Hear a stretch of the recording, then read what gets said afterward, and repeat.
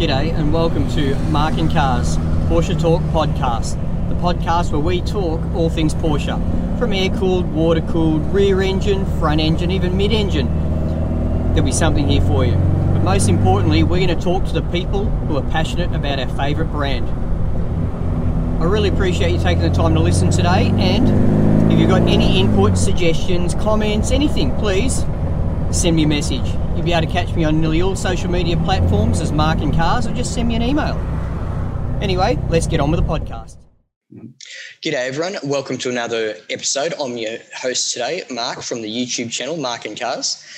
I've got a special guest who has joined us for episode 3, Lee Sibley.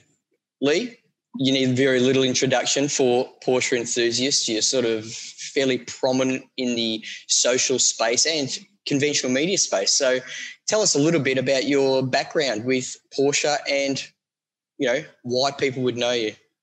Well, Mark, I want to start by saying thank you for having me on the podcast. It's a pleasure, and particularly to get on early doors as well, like you say, episode 3. So yeah, that really is my pleasure. So thank you, mate. Look, for me, my kind of Porsche history, I've been an automotive journalist now for about 10 years. I was lucky to get a job editing a 911 magazine, Total 911, for those that aren't familiar with it, back in 2012. And I mean, it's just been the most incredible journey since then. Met some fantastic people, obviously been lucky enough to drive some outrageous Porsche machinery, and loved every minute of it. And I don't really classify it as a job. It's just a serious hobby, if that makes sense, Sure. So just really lucky. And then just like through the other bits I do in terms of my YouTube channel and then the podcast and stuff, again, it's just kind of continuing that serious hobby, but just on other kind of platforms. So it's just great. Nothing short of good fun. So I do recall some of the earlier issues of Total 911 when you very first, started editing, and I'm sure with a lot of people at that time was, we're talking 8 years ago, something like that, 7 years ago, is that right? Yeah, exactly. Well, yeah, 9 years ago. It'd be 9 years in September. Yeah, but I remember back then. Social media back then wasn't what it is today. And I remember opening up the magazines, thinking, "Who's this young kid they've got doing this job?" Yeah. It was for me, because traditionally, you know yourself, print media. They took a great risk with getting you in that job, in my opinion, purely because it was an old man's job. To edit a automotive magazine, even the fringe ones like Total 911 is not your mainstream automotive media, but even those magazines, to take a risk on someone young and for you to then lift that magazine to the level it was when you moved on, it was, I take my hat off to you. You did a great job, and it was a worthwhile risk, in my opinion. That's I really respect you saying that, Mark, to be honest, because it is nice here. I suppose that there was a risk from the company's point of view because, I think the next candidate to apply for the job, in terms of how young they were still double my age. That was the next youngest person. Sure. So it was a risk, but I think as well, you have to remember that compared to a lot of other candidates that have been in the industry for a long time, I was more financially economical to employ. I get it.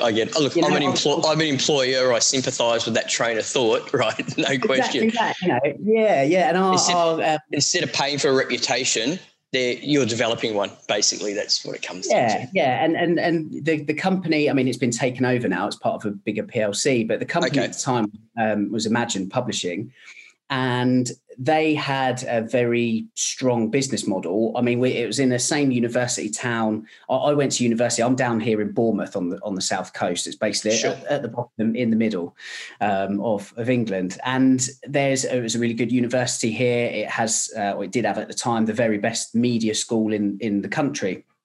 So and obviously, as we were saying earlier on, the weather's not great in the UK, but it's probably fair to say it's best around where we are here. So I came to uni here and stayed a bit for the weather. I had a 18-month hiatus up in Bristol on another job. It was Fast Car Magazine, it's like a multi-mark enthusiast title. Sure. Mm-hmm. But it, so the weather definitely pulled me back down, but obviously the job as well. And again, imagine they had this really good business model of employing people often that just fell straight out of uni into the job. And what they might lack in experience, they've more than got through, grit, power, determination to kind of succeed, and that kind of enthusiasm as well. Let's face it, a young person coming in that job, like I'm sure. Whilst I said earlier it was a risk, it was a calculated risk, because if you weren't going to be able to step up to the job, there would have been an unending list of people that they could have just dropped you straight out and dropped another one in. And that's the ruthlessness of that industry, isn't it? Without a doubt. And to be honest, again, I'm very kind of open about how things started for me. So in my first job in the industry up in Bristol, I was a staff writer, which is T-boy basically. And although I was the only person in that office to have a degree in multimedia journalism, I was the only person to have a GCSE in English, which is what obviously you get when you leave school. It was just run by the firepower of enthusiasts, which is awesome, don't get me wrong, but there's no money in publishing, and when you're a T-boy in publishing, you're in trouble quickly. So I had to leave and do something. And when I applied for the Total 911 job, which many would say I had no real right to do due to my age and inexperience, but in for a penny, in for a pound, as we say over here. And they basically gave me, I went for the job of editor, which was the job being advertised. And they said to me after my second interview, they said, look, you're too young to be an editor. You don't have the experience. But what we will do is we'll employ you under the title of deputy editor. You will assume the role of the editor. There's no one above you. In fact, there was no one below me at the time. It was a one-man sort of operation. But they said, we will give you 6 months to sink or swim. And if after 6 months, you'll show you can do the job, we'll give you the title of editor. Obviously, there'll be a little pay rise in there as well to reflect that. And if it doesn't work out, well, look, that's kind of fine. So I was happy with that. Like I say, going from a staff writer on another magazine to being given a chance to jump straight to the top, essentially, I was very happy to kind of take that. Fantastic. That risk. It was a risk from both ways, and I was made editor 3 months later, which I'm very proud about, and still fantastic. Hold on to it. Yeah, I'd be hanging on to it with both hands and running. Now, now let's talk multimedia. Let's talk about your YouTube channel. I watch a little bit of it. Just mainly because your core content is my key interest, as any viewers of this podcast have well and truly know, and the reason you and I are talking. How has that evolved for you? How have you found that process? That's really interesting, Mark. So to be quite honest, the reason I started the YouTube channel was because we had a features writer who I took under my wing, if you like, at Total 911. And Josh is a fantastic writer, good guy, good bloke. He decided to move on. And I said, well, look, we as a magazine, we need to take advantage of the digital age. We're an old media, if you like. And whilst there is definitely an audience, and I think there will always be an audience for dedicated specialist print media, I'm very passionate about that. There's an obligation, I think, if you like, to kind of have some sort of presence in this current world that we're in with video, basically. And the company just didn't want to do that. And I thought, well, that is a missed opportunity, not only for the title, but for me kind of personally. Yeah, sure. There's a different audience online. So I kind of did it, a little bit of that. But I mean, it was, and kind of still is really, again, it comes back to that serious hobby. It kept me out of the pub. Simple as that. Kept me out of the pub, did some videos, it resonated. I was, again, just able to do what any good journalist does and work the contact book and see what comes up. And it'd be interesting to get your thoughts on it, because it's quite easy online with YouTube to get sucked into this rat race of content. Which, it makes content like a throwaway word. I prefer like the term video editorial, whereby it's more considered. And but it's easy to fall into this trap of, I've got to do a video once a week or every few days and, keep pushing it. But I think for me, I would rather just put something out whenever it's ready. So I could go 2 or sometimes 3 weeks without doing a video, but I'll know that when it does drop, it's a quality video, and I don't know how you feel about it. It'd be interesting for you to kind of answer your own question there, but I kind of feel you know, whatever you do, because YouTube, it's there forever. I think it's really important to be able to sit there in 20 years time, or be able to sit there in 20 years time, look back on your early videos and kind of go, you know, yeah, I'm still kind of proud about it, you know, and not think, God, what have I done? Or what was I talking about there, or something, you know? Yeah, it's interesting you bring that up, because, you know, like a lot of creators or influencers, or whatever term you want to use, or in your case, professional journalists, right? I think the pros and cons of the format of YouTube really have been, it brings the entry level so much lower. Anyone can do it.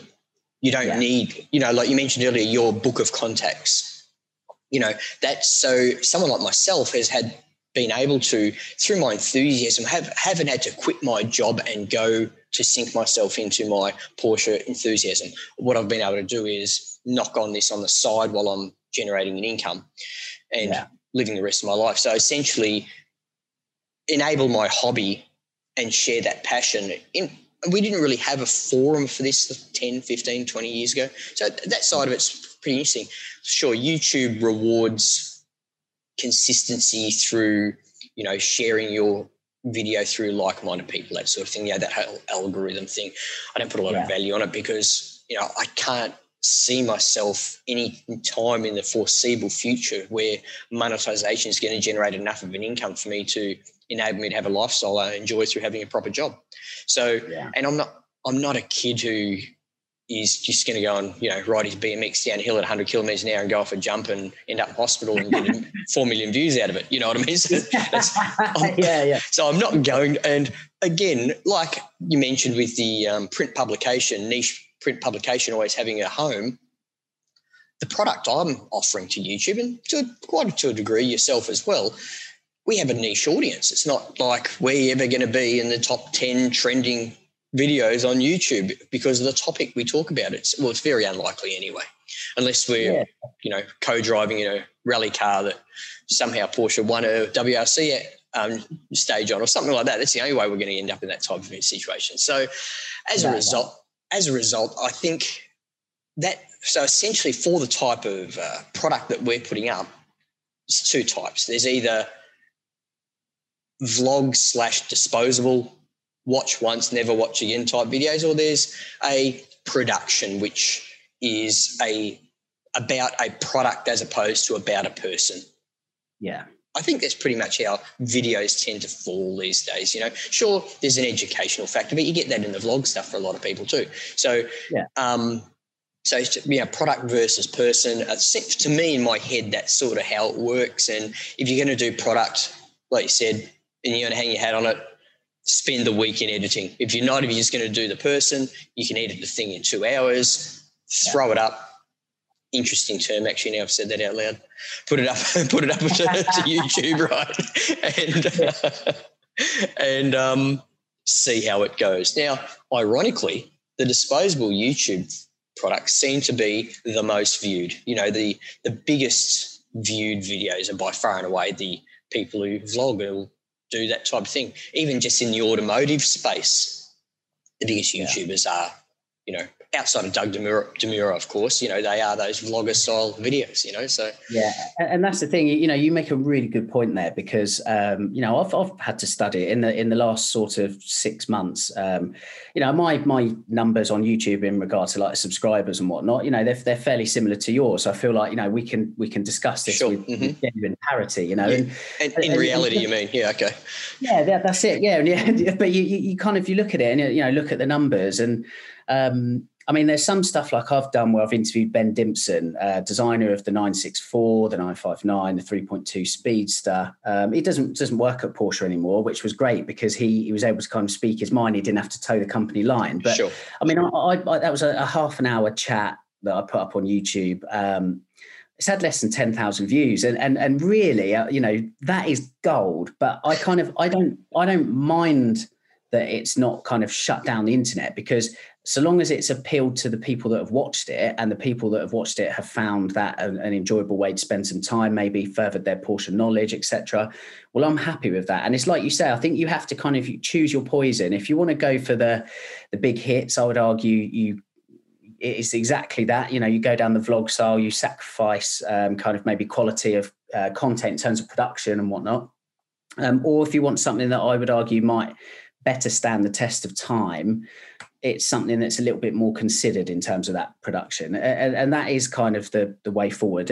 As you said, the real positive is with YouTube, everybody can have a go. And I think where, it's particularly in kind of Porsche circles, it works really well is, like you say, your contacts has come from absolute sheer enthusiasm, and you are passionate to cover the brand and to cover other people's cars. And in a reciprocal way, they are passionate about you talking about their cars and covering the brand and stuff. And I think that's quite a magical thing, actually, It's one of the highlights. Talking about the brand, I haven't really spoken to anyone who's had both sides of the equation of the brand that you have. So I've got a few questions I'm pretty curious about hearing your viewpoint on, because, you're also running that balanced line of access versus opinion and where they go against each other, particularly with a German company, I can imagine. So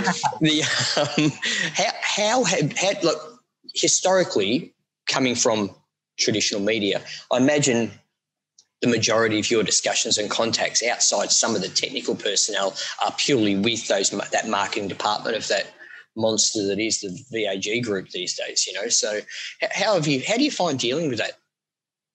It's particularly for specialist media. There is, some people think, well, you can't bite the hand that feeds you. But I think and particularly the people at Porsche, GB, as well as AG, obviously in Germany, but I tend to deal with GB more. Sure.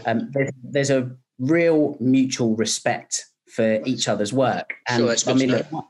My role as a journalist, and I would say this is for any realm of journalism, whether it's automotive or whether you're a newspaper or political editor, whatever it is, with journalism, you must speak the truth, whether it's good or bad. If you don't, you're PR. That is the difference between journalism and PR. And my role is a journalist, and sure. I have an obligation to, enthusiasts, readers, listeners, watchers, depending on the platform, to report the truth. And again, I think with regards to like Porsche GB, there's a real mutual respect there. So if I find something less than ideal, like I did with a Taycan, we're still trying to work out how to pronounce the thing. I've got no problems reporting that and saying that, that I think that, for example, that Taycan is a fantastic car as a product, but there's no infrastructure yet for that to be a feasible option for people, Do you think that's more of a geographic issue as opposed to a vehicle product issue? Yeah, without a doubt. So like, the fast chargers that Porsche, it's the Ionity network, that there's Porsche, Mercedes-Benz, sure. the VW Group, Mercedes-Benz, BMW, they're putting in this pan-European infrastructure, essentially to rival Tesla's superchargers. Sure. And the reason they're having to link up to do it is because obviously Tesla's got such a march and a steal on the market so far. And they will be the game changer in terms of people, using an electric car as a practical alternative to a combustion engine vehicle. Now, at the start of lockdown last year, there were 8 of these chargers in the UK. Now, that is not enough. Some dealers have more than 8 Taycans on their forecourt ready to sell to people, but there are only 8 chargers. A year on, there are 13. Now, that I understand with infrastructure, these things do take time. And I commend the people that have bought these cars because they've adopted this new lifestyle. And that's what it is. It's you have to adopt a new lifestyle to run these cars. They're doing it early, which is great. But from my point of view, it's just absolutely not an option at the moment to drive that sort of car. There's simply not the infrastructure. Interesting. Look, this is going off a slight tangent because of the car you brought up. And I spent last night editing a Taycan Turbo video that I did a review on. Okay, so it's fresh in my mind. I only drove it last week. Here in Australia, actually, I won't say Australia, I'll say Perth because I'm in my little bubble here in Western Australia. Yeah. The electric car uptake has probably been on par with the rest of Australia as a percentage of sales, but they tend to be more premium cars like the Taycan, et cetera. Yeah. Okay. And the higher end Teslas. I don't see a lot of Model threes getting around, or even any. I don't think Model Ys have even come to Australia yet. I might, correct me if I'm wrong in the comments if anyone's watching or listening to this. But when you buy one of those cars here, everyone puts the charger in at home. And the reason I brought up the geography thing is it might be because of the way the homes or the existing electrical infrastructure and its age affect this ability to do so. Like the concept of, I would never, whilst my wife and I discussed buying an electric car because we replaced her daily driver not so long ago. Yeah. It wouldn't have even been on my radar to rely on the existing infrastructure. And, we live in the most isolated city in the world, so I don't know what the charging facilities are like here in West Australia. If you told me there was an Ionity charging station in Perth, I don't know where it is, but I would find out if I was in the market to buy one of these cars, obviously, okay? Yeah. Audi have gone hard on their e-tron products here in the marketing and everything, so I'll make the assumption those chargers do exist around somewhere. I still, in a very simplistic, probably old man mentality, why don't I have an adapter so I can just go turn the Tesla thing and plug it in, But that aside, the whole concept of not having one at home is just baffling to me. And the other part of it is, I use a mobile phone. You might be familiar with them, right? And I get my car and I put it in a tray and it charges. Why can't I have a mat in my garage and I park my car over and it charges? Could it be more complex? You know what I mean? Well, and you're right that people put the chargers in at home, and actually in this country there is still a government subsidy. They're just reducing it actually, but they want people to do it, and that's fine. But it's still the whole idea of electric cars for me. It takes away the spontaneity of driving. So if you I mean, to me, like, driving is meditation. It's just, especially with all these lockdowns and stuff, sometimes the idea of concept, just jumping in a car and going for a drive, is absolutely beautiful for the mind. Sure. Yep. And but say you want to do it with an electric car and you end up going a little bit further than you should. Well, with the petrol cars, in this, I don't know if you've heard of the phrase, splash and dash, quick fill up and off you go. Yeah, for sure. You can't do that. No, you definitely can't. 100%. If you've got business meetings like I have to do, all over the country, you have to plan your stops. And whilst the manufacturers, not just Porsche, they're selling you the dream of, you can stop for a coffee. And you think, well, how many coffees do I really need in a day? And I won't dwell on it for too long. But when I had a Taycan, I had an absolute nightmare charging the thing. And similarly to where you have different petrol stations, you might have Gulf or Shell or whatever. There's, there are different brands, but they all sell the same stuff, right? Yes. So you can still just splash and dash and off you go.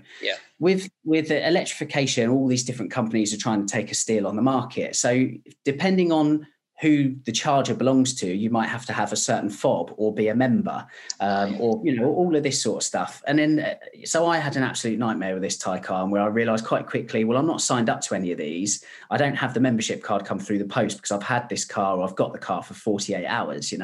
I then had to limp to a Porsche dealership, try and nick some juice in the dealership.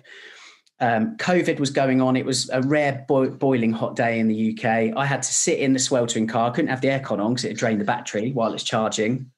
Couldn't go inside because of COVID, like I said. Sure. I then had to get enough juice, which I sat there for like an hour and got a ridiculous amount of range, like 20, 30 miles. It was absolutely a complete waste of time. It basically gave me enough juice to limp to a motorway services 40 miles out the way of where I needed to go. And then there were only 2 charge points. So I had to queue for 45 minutes till somebody in front of me was done with the charger, then I could use it. And you just go, in what like, this is madness. This is absolute madness. So sure. to take it back to your question, it is my job to report on that. And sometimes... Sure. And I think another thing I would add, that in this day and age, institutions, and that includes Porsche, but it's not limited or exclusive to Porsche. This is in all walks of life, not just automotive. Institutions are looking after their own PR more and more. And the PR department, the role, rather than being reactive to the journalist, is now being proactive in the editorial or the content or the slant that goes out. And I mean, that's kind of quite a dangerous thing. And I think that's why the role of a journalist is more important than ever, because the journalist has to be able to say, well, actually, that's not quite right, and hold these companies to account. And I actually think that is to the benefit of people like Porsche, because journalists, when they drive these cars and go, well, have you thought about this? Have you thought about that? And it improves the product. So it does all feed in, providing the brand is willing to listen. But to go back to a question, I think I'm lucky to have a very good relationship with a manufacturer whereby they know, I love the brand. Obviously, I love the brand, but I have to say when I think things aren't quite right, or if, products could do with improving or whatever. And that doesn't mean, it's not a case of biting the hand that feeds you, and it means I'll never be given a car to review again. It means I would like to think I'm respected for giving my opinion. Sure. Yeah. So you don't think you're going on their brown list? No, I think if you start worrying about that, and again, there is a perpetual debate, isn't there, with regards to YouTubers and influencers, which is an awful term. I mean, everybody is an influencer, because we've all influenced at least one person in our lives. So, but in influencers, especially if we're parents. Exactly that, first and foremost, by virtue of that alone, every parent on the planet is already an influencer. So, these people that are called influencers online, I think it's a bit farcical, really. But just if I can just pause you for a second there, I just want to make a note. Any kids out there listening, this just proves Dad is cool. Yeah. So that's yeah, the dads have got to be the coolest, right? That's how it goes. But, there is this kind of accusation, rightly or wrongly, that's been put to YouTubers or influencers, whereby they just say everything's great because they given the keys to these cars or whatever it is. But, again, I think for those people, it's down to them as individuals to work out how do they want to be viewed in 10, 15, 20 years. That's that point you just brought up about the YouTubers getting flown to places and given keys to cars and for press launches in as well as or in place of traditional media of the last 2 or 3 years. It's been quite obvious how the manufacturers, and I'm not talking about just Porsche here, are very specific about who they bring and who they don't bring next time because of the result of the videos that get launched or whatever. And look, this is no criticism or generalisation by any means, but prominent UK auto YouTubers seem to be get consistent invites where the Americans get dropped off the face of the earth pretty quickly. And that, I think that's because of just the personality types and the upbringing of the Americans are going, this is crap, man. Whereas the English should be a bit more, I guess, around the edges type thing. So I find it quite interesting, with that discussion point you've brought up, that's all. Yeah, and I see it from both sides, as you kind of said at the top of the chat. And I would put that down to it just in terms of the amount of people that can get to these things. I would say that's the work of the PR department. And actually those people are therefore very good at their jobs, because I've seen the struggles that they have. Say there's a new GT3 launch, for example, as in a first drive, and Porsche Germany will dictate to Great Britain how many seats are on the plane. We can accommodate X amount of journalists, and then they have to work out the most bang for their buck. Obviously I have suffered as a result of that, because if they've got 4 seats, well, they're not going to take the editor of Total 911. They're going to take a freelancer that can write for Total 911 and GT Porsche and 911 and whoever. And that's it, and so it comes down to bang for your buck. Yeah, I mean, the idea of the influencers, if you like, the YouTubers going along, I mean, I do personally think that is dangerous territory. But then I've heard retorts from them saying, well, actually, magazines, they're institutions in their own right where they've got a duty to advertisers. So can what they're saying be trusted? I mean, it's, poison. Yeah, sure. Now, I listen to Rotor Redline, which is, for those who don't know, Lee's one of a few people who are the hosts of that podcast. I quite enjoy it. I think you got a pretty good mix of personalities involved, which well done. Awesome, thanks. Yeah, Joe and Andy, my co-presenters' heads will be getting bigger by the minute. And I told you someone listened.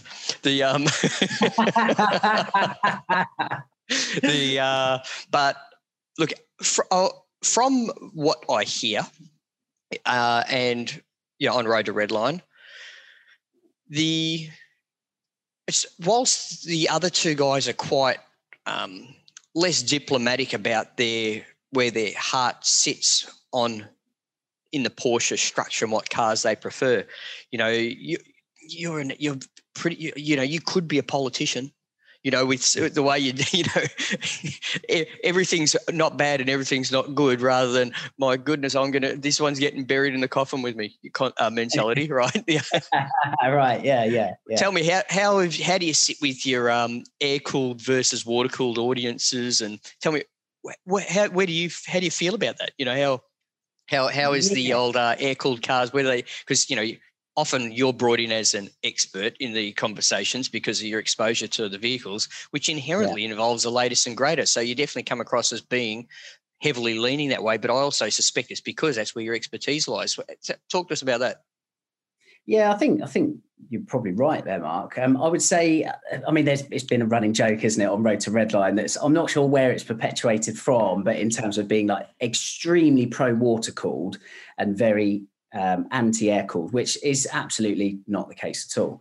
I mean, the air cooled is just have a look over there, right? So this is it. Yeah, I've got to be careful here with the 356 in the background. But no, I mean, you know, like I say, it's a bit of a running joke, and I think that's the thing with Road to Redline, and certainly in difference to the other media stuff I do, is it's a little bit more sort of pub chat. It's you know, a bit more colloquial. We can have a bit of fun with it. You know? Mm-hmm. And it's basically taken into the form of some Mickey taken with these kind of views. I mean, the reality to me, like I say, the air-cooled cars, they are quintessential 911. There's no getting away from it. I think where I have been the voice of particularly the 996, the first water-cooled cars, is the sense that I love an underdog. And this whole kind of 996 movement that I've kind of tried to start or been very vocal in favour of, it basically got down to where I was sick of all these events whereby it was exclusive parking. You know, you had to basically submit or you know, send a picture of your car to the organisers of whatever event was going on, and you basically had to tell them how cool you were by showing them what car it was. What events are these? I've never heard of an event that you have to do this to. Yeah, you know, so all of these paint to sample nonsense sort of events. And, you know, to be honest, I remember Magnus Walker, obviously, I've done a few bits of him over the years. I remember chatting with him about it. And I think we share similar views in that regard, that Porsche as a brand, it's an inclusive brand. It's not an exclusive brand, you know. There's room for absolutely everybody. And there are, you know, I've had, you know, leaflets and flyers stuck to the car, you know, send in your thing and we can put you on display on this show. And it'd always be some a paint sample GT car or an old, you know, an air-cooled car, whatever. Sure. And these kind of the entry level in terms of the 911, the entry level cars like the 996 and the 997, they kind of get left behind. And to me, like I say, I know I love an underdog anyway, but I don't think that's fair. And I think today's 996 or 997 owner could be tomorrow's 993 or 964 RS owner. You never know. You just don't know people's journey and where life is going to take them. Well, ironically, on that point you've just brought up about the 996, 997, because look, here in Australia, that is your entry point into 911 ownership financially. Yeah. Okay, and in all reality, it's not going to be long until it's actually 997, not 996, the way the prices have been escalating on 996 cars of late. And that whole, like, to drive, outside a couple of creature comforts that you get used to on modern cars, they still drive like a modern car. So the performance is, you know, we're talking low fives, high fours, depending on which generation you get with 0 to 100 or 0 to 62. So the cars are fast cars. Sure, people say, oh, yeah, but my Golf GTI TCR does it in 4.1 or whatever. So, you know, what are you talking about here? You can't even blink in a second, you know. So as a result, the actual dynamic of experience of ownership is so good, you know what I mean? So, and the car's going to be faster than you can drive most of the time anyway, let's face it. And as you get more modern cars, who can make the most of that capability out on the road? That's exactly my point, you know, and where there's this kind of rush among owners over, say, 991.2 GT3 owners over the past year have been quietly siphoning off the car back into the network because they're trying to get ready for the 992 GT3 and be put in the good eyes of the dealer and stuff. And I mean, Sure. you know, unless you are Lars Kern, who would lap the Nürburgring in the time he did in the 992 GT3, there's just no way you're going to jump out of the 991.2 GT3 and go, I just need a bit more GT3. Yeah, what else have you got? Yeah, exactly that. You know, it blows my mind, that sort of thing. But I think, I couldn't possibly drive a McPherson strut front end again. Yeah, exactly that. Yeah, you know, it's exactly my point, you know. But to go back to your kind of question and that, I mean, like I say, the air-cooled cars, they are phenomenal. I'd love to own one, and I absolutely will one day. I've got a real hankering for a yellow, that doesn't really matter what shade of yellow, a yellow G-bodied Targa, because like I say, where I am down on the coast, that would be in addition to my 996. Sure. Because just a wonderful boulevard cruiser, obviously the 915 gearbox that'd have to be reconditioned, because everybody knows the stories of the recalcitrants, particularly when cold, when they're old. But you know, so it'd have to have a good 915 gearbox to it. And it's just a lovely car, boulevard cruiser, so in the corners together, gives you that kind of the top-down experience, but it's, in my mind, the classic cars in terms of open top, the Targa's the better one to go for. The Cabriolet, obviously, the shape's just absolutely not there. Sure.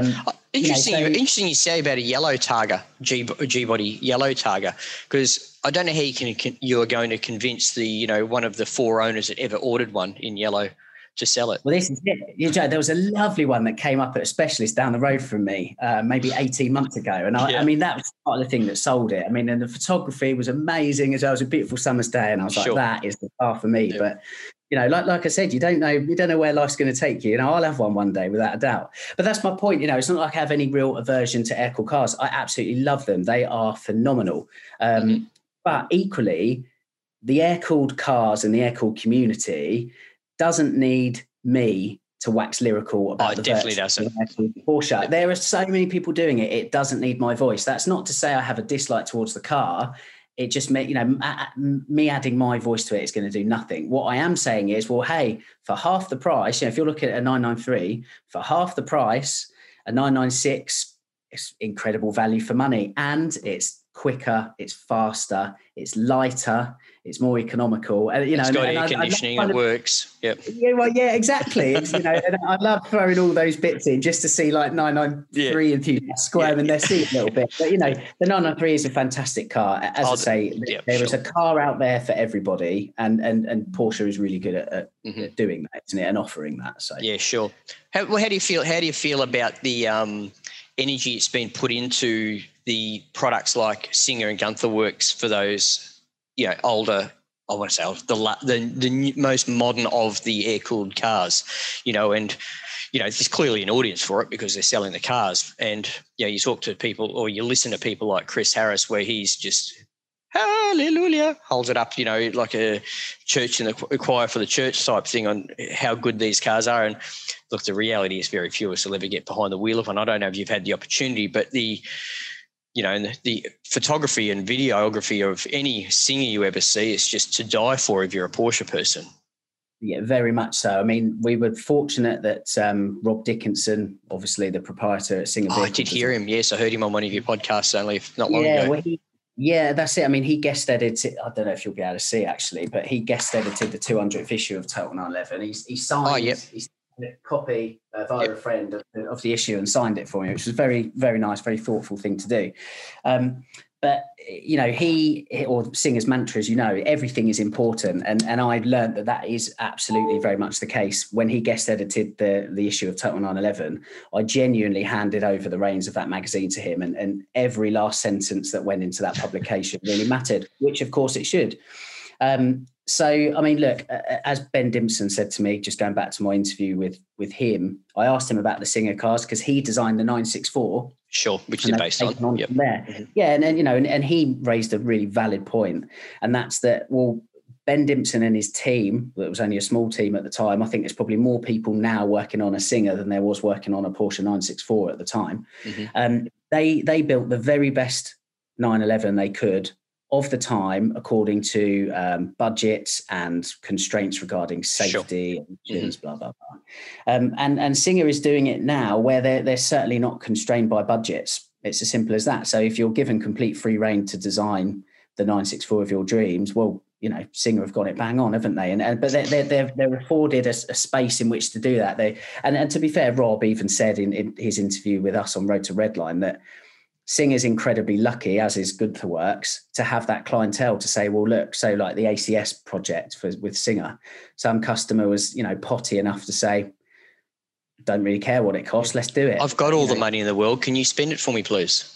Yeah, exactly that. So it's, I mean, I think it's great. I think the detrimental, the downside of certainly the Singer stuff where they're working on 964s is the values of 964s just have not stopped going up and up and up.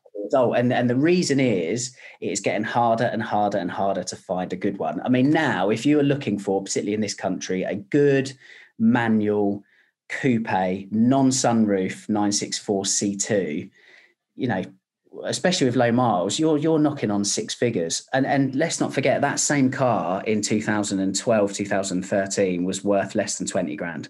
Yes. Yeah. You know? And don't get me wrong, part of that is people have realized just how awesome the 964 is as a real sweet spot between classic and modern. Sure. But the fact is where these companies, and not just Singer, there are companies, there's a load of them in the UK, essentially evoking a Singer car. So they're copying a copy or whatever. Yeah, sure. Yep. And it just means these cars are so hard to find and come by. So I think it's great that people are doing it. But you know, there's the originals are good cars as well, you know. Tell me, what you guys don't talk about much on Road to Redline, which inherently comes from its name, I guess, essentially, is it's not a lot of track talk, which inherently is a lot of discussion of track talk amongst Porsche enthusiasts and purists, and you know, this whole, look, I don't necessarily agree with it, but the concept of developing the best balance between a car you can drive on the road and go to the track with. But you know, to me, each time I've driven cars that are one way or the other too much, they compromise either too much rather than add to the experience of either too much. And so, and as a result, I could never imagine ever aspiring to a GT3 RS. GT3 is borderline for me because of the comfort factor, you know, and again, my limited driving ability combination. But, you know, for me personally, I would rather get a nice road car and then just get a track specific car. I know that I'm not going to have to nurse at the track through fear of not being able to drive at home. You know, I'd rather trailer a track specific car that's a lot cheaper than a road car that I'm going to wreck at the track, you know. So just because you guys don't discuss that often, I'm interested in your opinion about that whole mix of the two and, you know, essentially what Porsche was built on as a brand, you know. Yeah, well, exactly that, you know, and in difference to what you've just said, to be fair, Mark, you know, the whole point of a Porsche is, in terms of its engineering integrity, is these cars are built to be driven to the track, round the track, and then home again. But if you wish to trailer yours, then that's kind of fine if at any point you get a track car. But look, you know, yeah, I think it's a really good point in regards to Road to Redline. I mean, obviously, Joe has got a 987 Cayman that he shares with a pal. You know, we've all smashed that around Silverstone a couple of times, which I think has been well documented. We have actually got some track content coming up. It's, I think, something that we need to dedicate an episode to, obviously more than one, but like as in just focusing on it generally.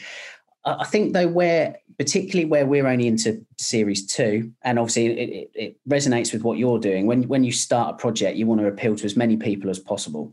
Yes. And we have found, and I'm well versed in this through our stuff in the magazine where we've done surveys and asked for feedback. For some people, track driving with their Porsche, not on the agenda. Never has been, never will be. Yep. You know, I love track driving. I haven't been able to do any last year due to COVID, obviously, but I cannot wait to get back on the track and have some fun. But yeah, you know, like I say, where we've started and we've focused on other bits and pieces and other corners of culture, but for some people with regards to track days, there's no interest. And so we don't want to early on shut people off again. Alienate them, sure. Yeah, good point. I hadn't considered that, and it's an excellent point you've brought up. Have you ever bought a brand new Porsche? No, I'm not sure I would, to be honest with you. Yeah, it was going to be my next question. Would you, you know? I don't know how, you know, I mean, I like to own my cars outright, which is, I think, half the battle with the modern stuff. And even if you can afford, as I'm sure enthusiasts, particularly in this country, will vouch for, Porsche still likes you to put stuff on the drip because it's more beneficial for those guys, isn't it? Sure.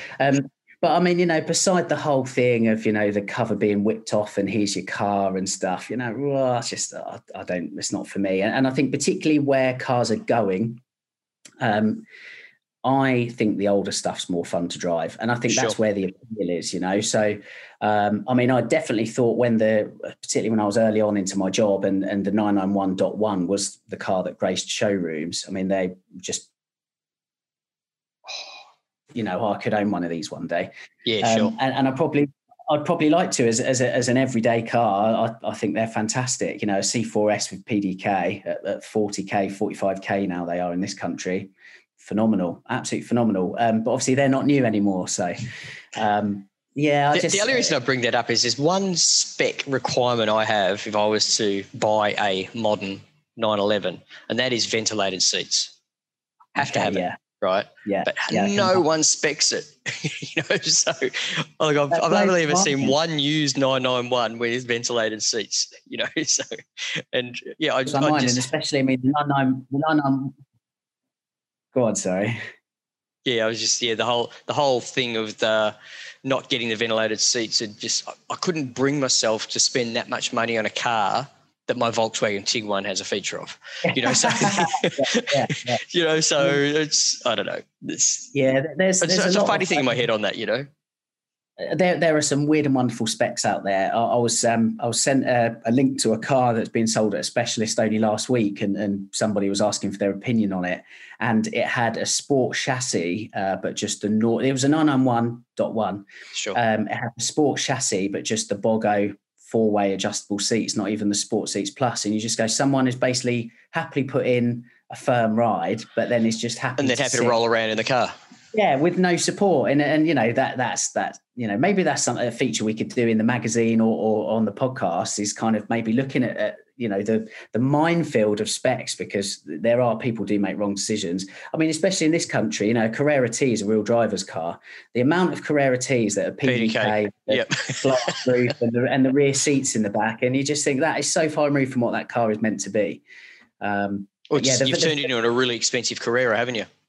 Which is exactly it. And so how do you differentiate it? But again, the market, certainly in this country, does reflect that, because a manual Carrera T, coupe, tin top, i.e. no sunroof, with the proper seats, there is a real premium for those cars, if indeed you can find them. So, I don't know. Would you buy a car new, Mark? I'd like to know your answer to that. Look, we have this thing in Australia called luxury car tax, which means our cars are a lot more expensive than just about anywhere else in the world, and it takes a long time for a car to have depreciated enough to justify, particularly Porsches, because they don't depreciate that badly compared to a lot of other European brands, to make them attractive enough for someone to buy it from, say, the UK. So not a lot of cars come from Australia to go to the UK. They tend to be a lot older, air-cooled stuff, that type of thing. This means that because of that luxury car tax, like the Taycan, and we don't get subsidies here for electric cars either. Okay. So to give you an idea, the Taycan I reviewed last week was with its options, which weren't off the chain. They were a mid-range set of options, leather pack, that sort of thing. Nothing completely off the chain, completely ridiculous. Yeah. I think it was like $350,000 Australian, which I guess is about £150, £160. Now, I know that car's not that much money there, it's the same with the 911s. And like I reviewed the 992, how long ago was that? That was probably 3 weeks ago, 4 weeks ago. That car there was, I think, $360,000 Australian. It's Carrera S, and that's a lot of money, It's like, I think I'd get better value out of buying 2 or 3 good Porsches that I could get a stable of good quality driving experiences for that much money if I was ridiculous enough to spend, median house price on one car. That's exactly my point. When it comes to a new car, for all of the fancy coffee and that kind of thing, it's irrelevant. What does appeal to me is getting the spec I want. That part of the new car really does appeal to me. But I think if you're patient, it'll pop up. Without a doubt. And again, particularly like going back to the 991 and how I was waxing lyrical about how good value the Gen 1 cars are, last naturally aspirated 911 as well, of course. It's the most populous 911 on the planet. 1 in 5 911s are a 991 generation car. So you would hope that your desired spec would pop up eventually, in your case. Well, statistically it has to, doesn't it? Yeah, this is it. So, and therefore, if you were then going to hypothetically, rank up to that 992 cost, you've still got a good chunk of money in the bank to, like you say, kit out the stable of your dreams when it comes to. You could buy 2 991s here for the price for 992. Wow. Yeah. Okay. Realistically, that's like right now. Like all Porsche enthusiasts, I browse classifieds. Whatever platforms there are anywhere, I'm always looking.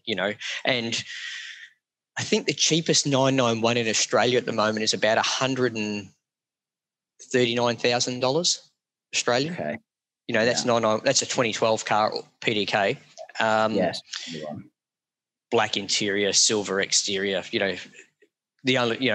think the next one up, I think there's about 27 white ones after that in the next $10,000 that you could buy, because everyone wanted the Stormtrooper spec, and don't forget to wrap my roof. Right, in black, So, well, you know what I mean. So you see them everywhere. But but that aside, the cars still haven't dropped in value, as in my opinion, as they should have, because of the point you brought up about how many of them there are. There are just a zillion 991s out there. And, I really thought that would bring the car down to an affordable price point, but hasn't. I mean, again, when I say affordable, that's relative, and that's affordable to me. Yeah. But again, I think things that work in that car's favour. Again, the Gen 1, it's the last naturally aspirated 911. They sound fantastic. They're still extremely reliable. The interior holds up really well. Doesn't look particularly dated. It has the previous PCM, obviously, that isn't compatible with Apple CarPlay, which can be a bit of a problem. Sure. But it's still an absolutely fantastic car that holds up really, really well. It's a quality car. It's an absolute quality car. What do you think is going to be the next Porsche you purchase? See, this it comes down to lifestyle, Mark, doesn't it? Do you have kids? No, see, I'm avoiding it for as long as I can and just enjoying the toys. But I'd like to do it at some point. Don't get me wrong. I made the mistake of avoiding it as long as I could. Just do it. Well, do you know, somebody else said this to me really recently. Do it, and maybe getting it out of the way is the wrong thing. But you can do it and deal with it. That's what Well, yeah, this is it. But you need someone to influence. Exactly that. Yeah. So I will be a bona fide influencer then. Yeah, exactly. Like I say, Mark, all in good time. I'm 32, so I'm just trying to enjoy myself for now, as is my wife. Mm-hmm. It comes down to lifestyle, doesn't it? And kind of what you want. And I've got no plans to get rid of my 996. Really enjoying the journey with that and that project. I would like maybe something that's a better daily over the 996. So again, as I said, a 991.1 C4S PDK as a cabriolet, I think ticks every single box. So that would be nice. But again, there is an itch to scratch for an air-cooled car, and I've got this weird thing for 993 cabriolets at the moment. It's bizarre. There's an interesting one. It's an interesting one for sale here in Perth at the moment. A yellow, speed yellow, 993 cabriolet with it's got like a hard top on it. Now, I don't know if this person said this made, because I'd never seen one before, or it could be one of those really bizarre tech art options or something like that, I'm guessing, but it looks almost like a coupe from the photo angles that are used to sell it. It's an auto and Tiptronic car. I'll find a picture of it and send it through to you. I've never seen a hard top or like an optioned hard top on a 993 cabriolet. What I find baffling about the UK enthusiasts, and this isn't just Porsche, this is just across all brands. You guys, you have this obsession with cabriolets over there. It's just for your 4 days of summer. You know what I mean? Yeah. It's really weird. It's really, and I tell you what as well. What's even more bizarre, particularly around this part of the world where I live. I'm not from here as well, so I feel qualified to say it. But I mean, there are people that drive around in cabriolets that have all the windows tinted. And like I say, this isn't because of our climate. It's so hot, they need to stay cool inside. So it's a case of, one day they want to show off to everyone. It might be, God knows, whatever it is, some drop top Bentley, whatever. And they want everyone to see how cool they are. And then in the next minute, they've got tinted windows and you just go, in what world does that work? But yeah, we are bizarre. We make a habit of purchasing wrong cars for the country, I suppose. But I mean, look, the 993 Cabriolet, it's a bizarre, absolutely a bizarre choice. I'm well aware of it. But I think what resonated with me, and I mentioned it on our Road to Redline podcast, is Andreas Preuninger has one. Dr. Frank Stefan Volliser, the head of the 911 production line, he has one. Kuno Werner, who's part of their museum team, helped restore chassis number 57. He has one. And they're just like awesome little dailies for all these. Mate, you sounds to me like you just want to be one of the cool kids. Well, this is it. Yeah, I mean, I haven't got the beard or the tattoos for it, unfortunately. But yeah, maybe a 993 cab might offer some respite. But I thought you were going to say Kim Kardashian's got one after that list. Right? Yeah. Well, yeah. Maybe she has, but yeah. Again, it comes down to lifestyle, doesn't it? And kind of what you want. The reality is there are a million different options, and sure. As I said, Porsche made a car for everybody. So depending on what the situation is at the time, but sure. Yeah. What about you anyway? Like, I know I'm chucking the questions back at you, but no, I'm glad you are. It makes sense from an interview to a conversation, so exactly that. Yeah. And look, I think because of costs and where my lifestyle is and that type of thing at the moment, I do want to buy a 911, but I want to buy probably a G series. I'd like a 993, right? But they're just too expensive for me. And I used to work quite a number of years ago for VDO Instruments, make dashes and gauges and stuff. Oh, like amazing. Yeah. So I got a lot of exposure to a lot of Porsches and a lot of European cars. And I much prefer a 993 over a 964, even though 964s have leapfrogged them in value here in Australia, and it seems to be a bit of a pattern everywhere in all reality, probably because of the Singer thing we spoke about earlier. But I really like the 993 driving dynamic. I like the size of the car, but I struggle to see the value in that car at the moment with how expensive the car costs. So I think, probably a G series body manual. I'd like a 3.2. I've driven a lot of 915 gearboxes, and I've driven G50s. I don't appreciate the premium that you pay to get into a G50. I think the problem with a lot of 915s is Porsches are that good. They haven't been, so many of them haven't been restored and fixed, and the car's 40 years old, for Christ's sake. So any other brand of car would have had its gearbox fixed by now. So the fact that they're just blown out each time, because you mentioned the 915 would have to be sorted if you were to get one. I think, most of the good ones are already sorted, and if they're not, they are due to be sorted. Thinking it's okay to drive a gearbox that's got, 216,000 miles on it and it's going to be okay, I think is a bit delusional. So I am going to have to fix that problem if I buy one. And I'm relatively handy. I'd get a car. I'd feel a lot more comfortable cracking open a peanut like a G series car mechanically than I would a 993. Okay. I like the idea of a water-cooled daily, and if I was to do so, it'd probably be a manual 991. But I struggle with the value of the car with how expensive it is here. Sure, if there are listeners or viewers out there that feel the need to just give me the car to use, I'm okay with that as well, right? But the reality is it'll probably be a G Series 911, just finding a good one. And, I'd prefer one that someone's already spent too much money on and not recouped back because of what I'm going to pay them for it. But 100%, that's the holy grail, I think. Yeah, we'll see how we go. The 3.2 Carrera is a lovely 911. I would say don't rule out the SC before it because I 100% accept that. Like I've driven a lot of 3 litres, and the SC is a good car. Yeah, and that's it. Real talky car, isn't it? The SC. There's not a lot of driving dynamic difference between the 3 and the 3.2 anyway. To me, anyway, I from the ones I've driven, but that could be reflective of the condition of the cars I've driven historically as well. Yeah, potentially. I mean, the 3.2 Carrera did put on weight over the SC. There's no getting away from that. We all do as we get older. Exactly. Yeah, it was. Don't be just. I'm finding that out by the day. But yeah. And again, I as I say to everybody, 3 things you should consider when buying a car: condition. So if you're looking for a 3.2 Carrera, this is for any of your viewers or listeners. Just if I may give some advice, it would just be don't get hung up on if it's a 3.2 Carrera you want in this scenario. If you find a really good SC, well, look, that's absolutely the right choice then, isn't it? Rather than buying the wrong 3.2 Carrera.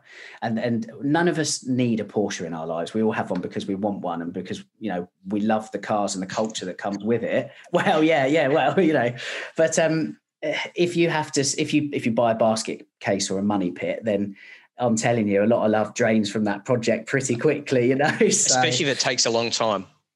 Yeah, exactly that. It saps the fun out of it. So condition is absolutely the number one thing in any Porsche purchase. Look, body wise, if Australian delivered cars or cars that were imported to Australia privately a long time ago, we don't have the weather or road issues that a lot of the Northern Hemisphere people do. So any cars that come to Australia their bodies tend to be okay. We don't. Not like 356s and cars like that where you can buy one and you lift the mats and you can see the road type thing, because of the age and deterioration and no treatments of the metals and stuff like that. But, body-wise, it tends to be okay, but it is easy to get caught up in thinking, I'll just fix this list of little things when you mention condition, and that list of little things turns into another 10,000, 15,000 pounds, because, exactly. There's some parts on a Porsche that you go, oh, geez, that's cheap. Considering it's a Porsche, and there are a lot of parts you go, I'm paying a premium for that because it's a Porsche. Yeah, Porsche tax, as it's known. Yeah. So. Yeah. Come on, why can't we have more VW compatible parts? That would be free, wouldn't it? Yeah, you're telling me. Yeah, where's this VW group integration that we keep hearing so much? Yeah, that's right. There's not enough of it. Yeah. All right then, buddy. Well, I really appreciate you taking the time to talk to me today. It's been great meeting you face to face and having this discussion. And, I'm really enjoying the products that you're putting up for us all to enjoy, whether it's the podcast or YouTube and print still that you're getting out there. So, again, thanks for your time today. And I hope you've had fun doing this with me, just shooting the breeze. Big time. Yeah, Mark, I have to say, like I said at the top of the chat, it's genuinely my pleasure to come on and talk about cars with you. And I have to say as well, I've really enjoyed the questions that you've put to me. That's been a really enjoyable chat. You've not been afraid to ask those questions. So from a journalist, that really resonates. It'd be nice to reciprocate the invite and for you to come on our podcast on Road to Redline. So I think it'd be really good value to have a good chat with Joe and Andy. And maybe it'll be a track day one. After I've got no experience in it. I was just curious, you know what I mean? I don't drive on the track, so. Yeah, no, I'm only joking. Because I'm not going to do it to that. That's too pretty. Okay. yeah, that's it. Yeah, there's more things that can go wrong than right in that scenario of the 356 on track. Yeah, so, I don't need to be that. I don't need to be the person that said, "Oh, did you see that guy took his 356 on the track?" Yeah. Well, this is. Funnily enough, it was about 2 years ago at Silverstone. There was a Porsche Club GB track day. There was a guy in a Carrera GT went out in the afternoon, and everyone, he was poodling round. It was pretty much a parade lap, but we were just saying, "No, look, fair play," because even then, there's more that can go wrong than right with a CGT out on track. So, But like I say, let's do it. It'd be lovely to get you on Road to Redline, and genuinely, thank you for your time. No worries. Look forward to it. Thanks very much, Lee.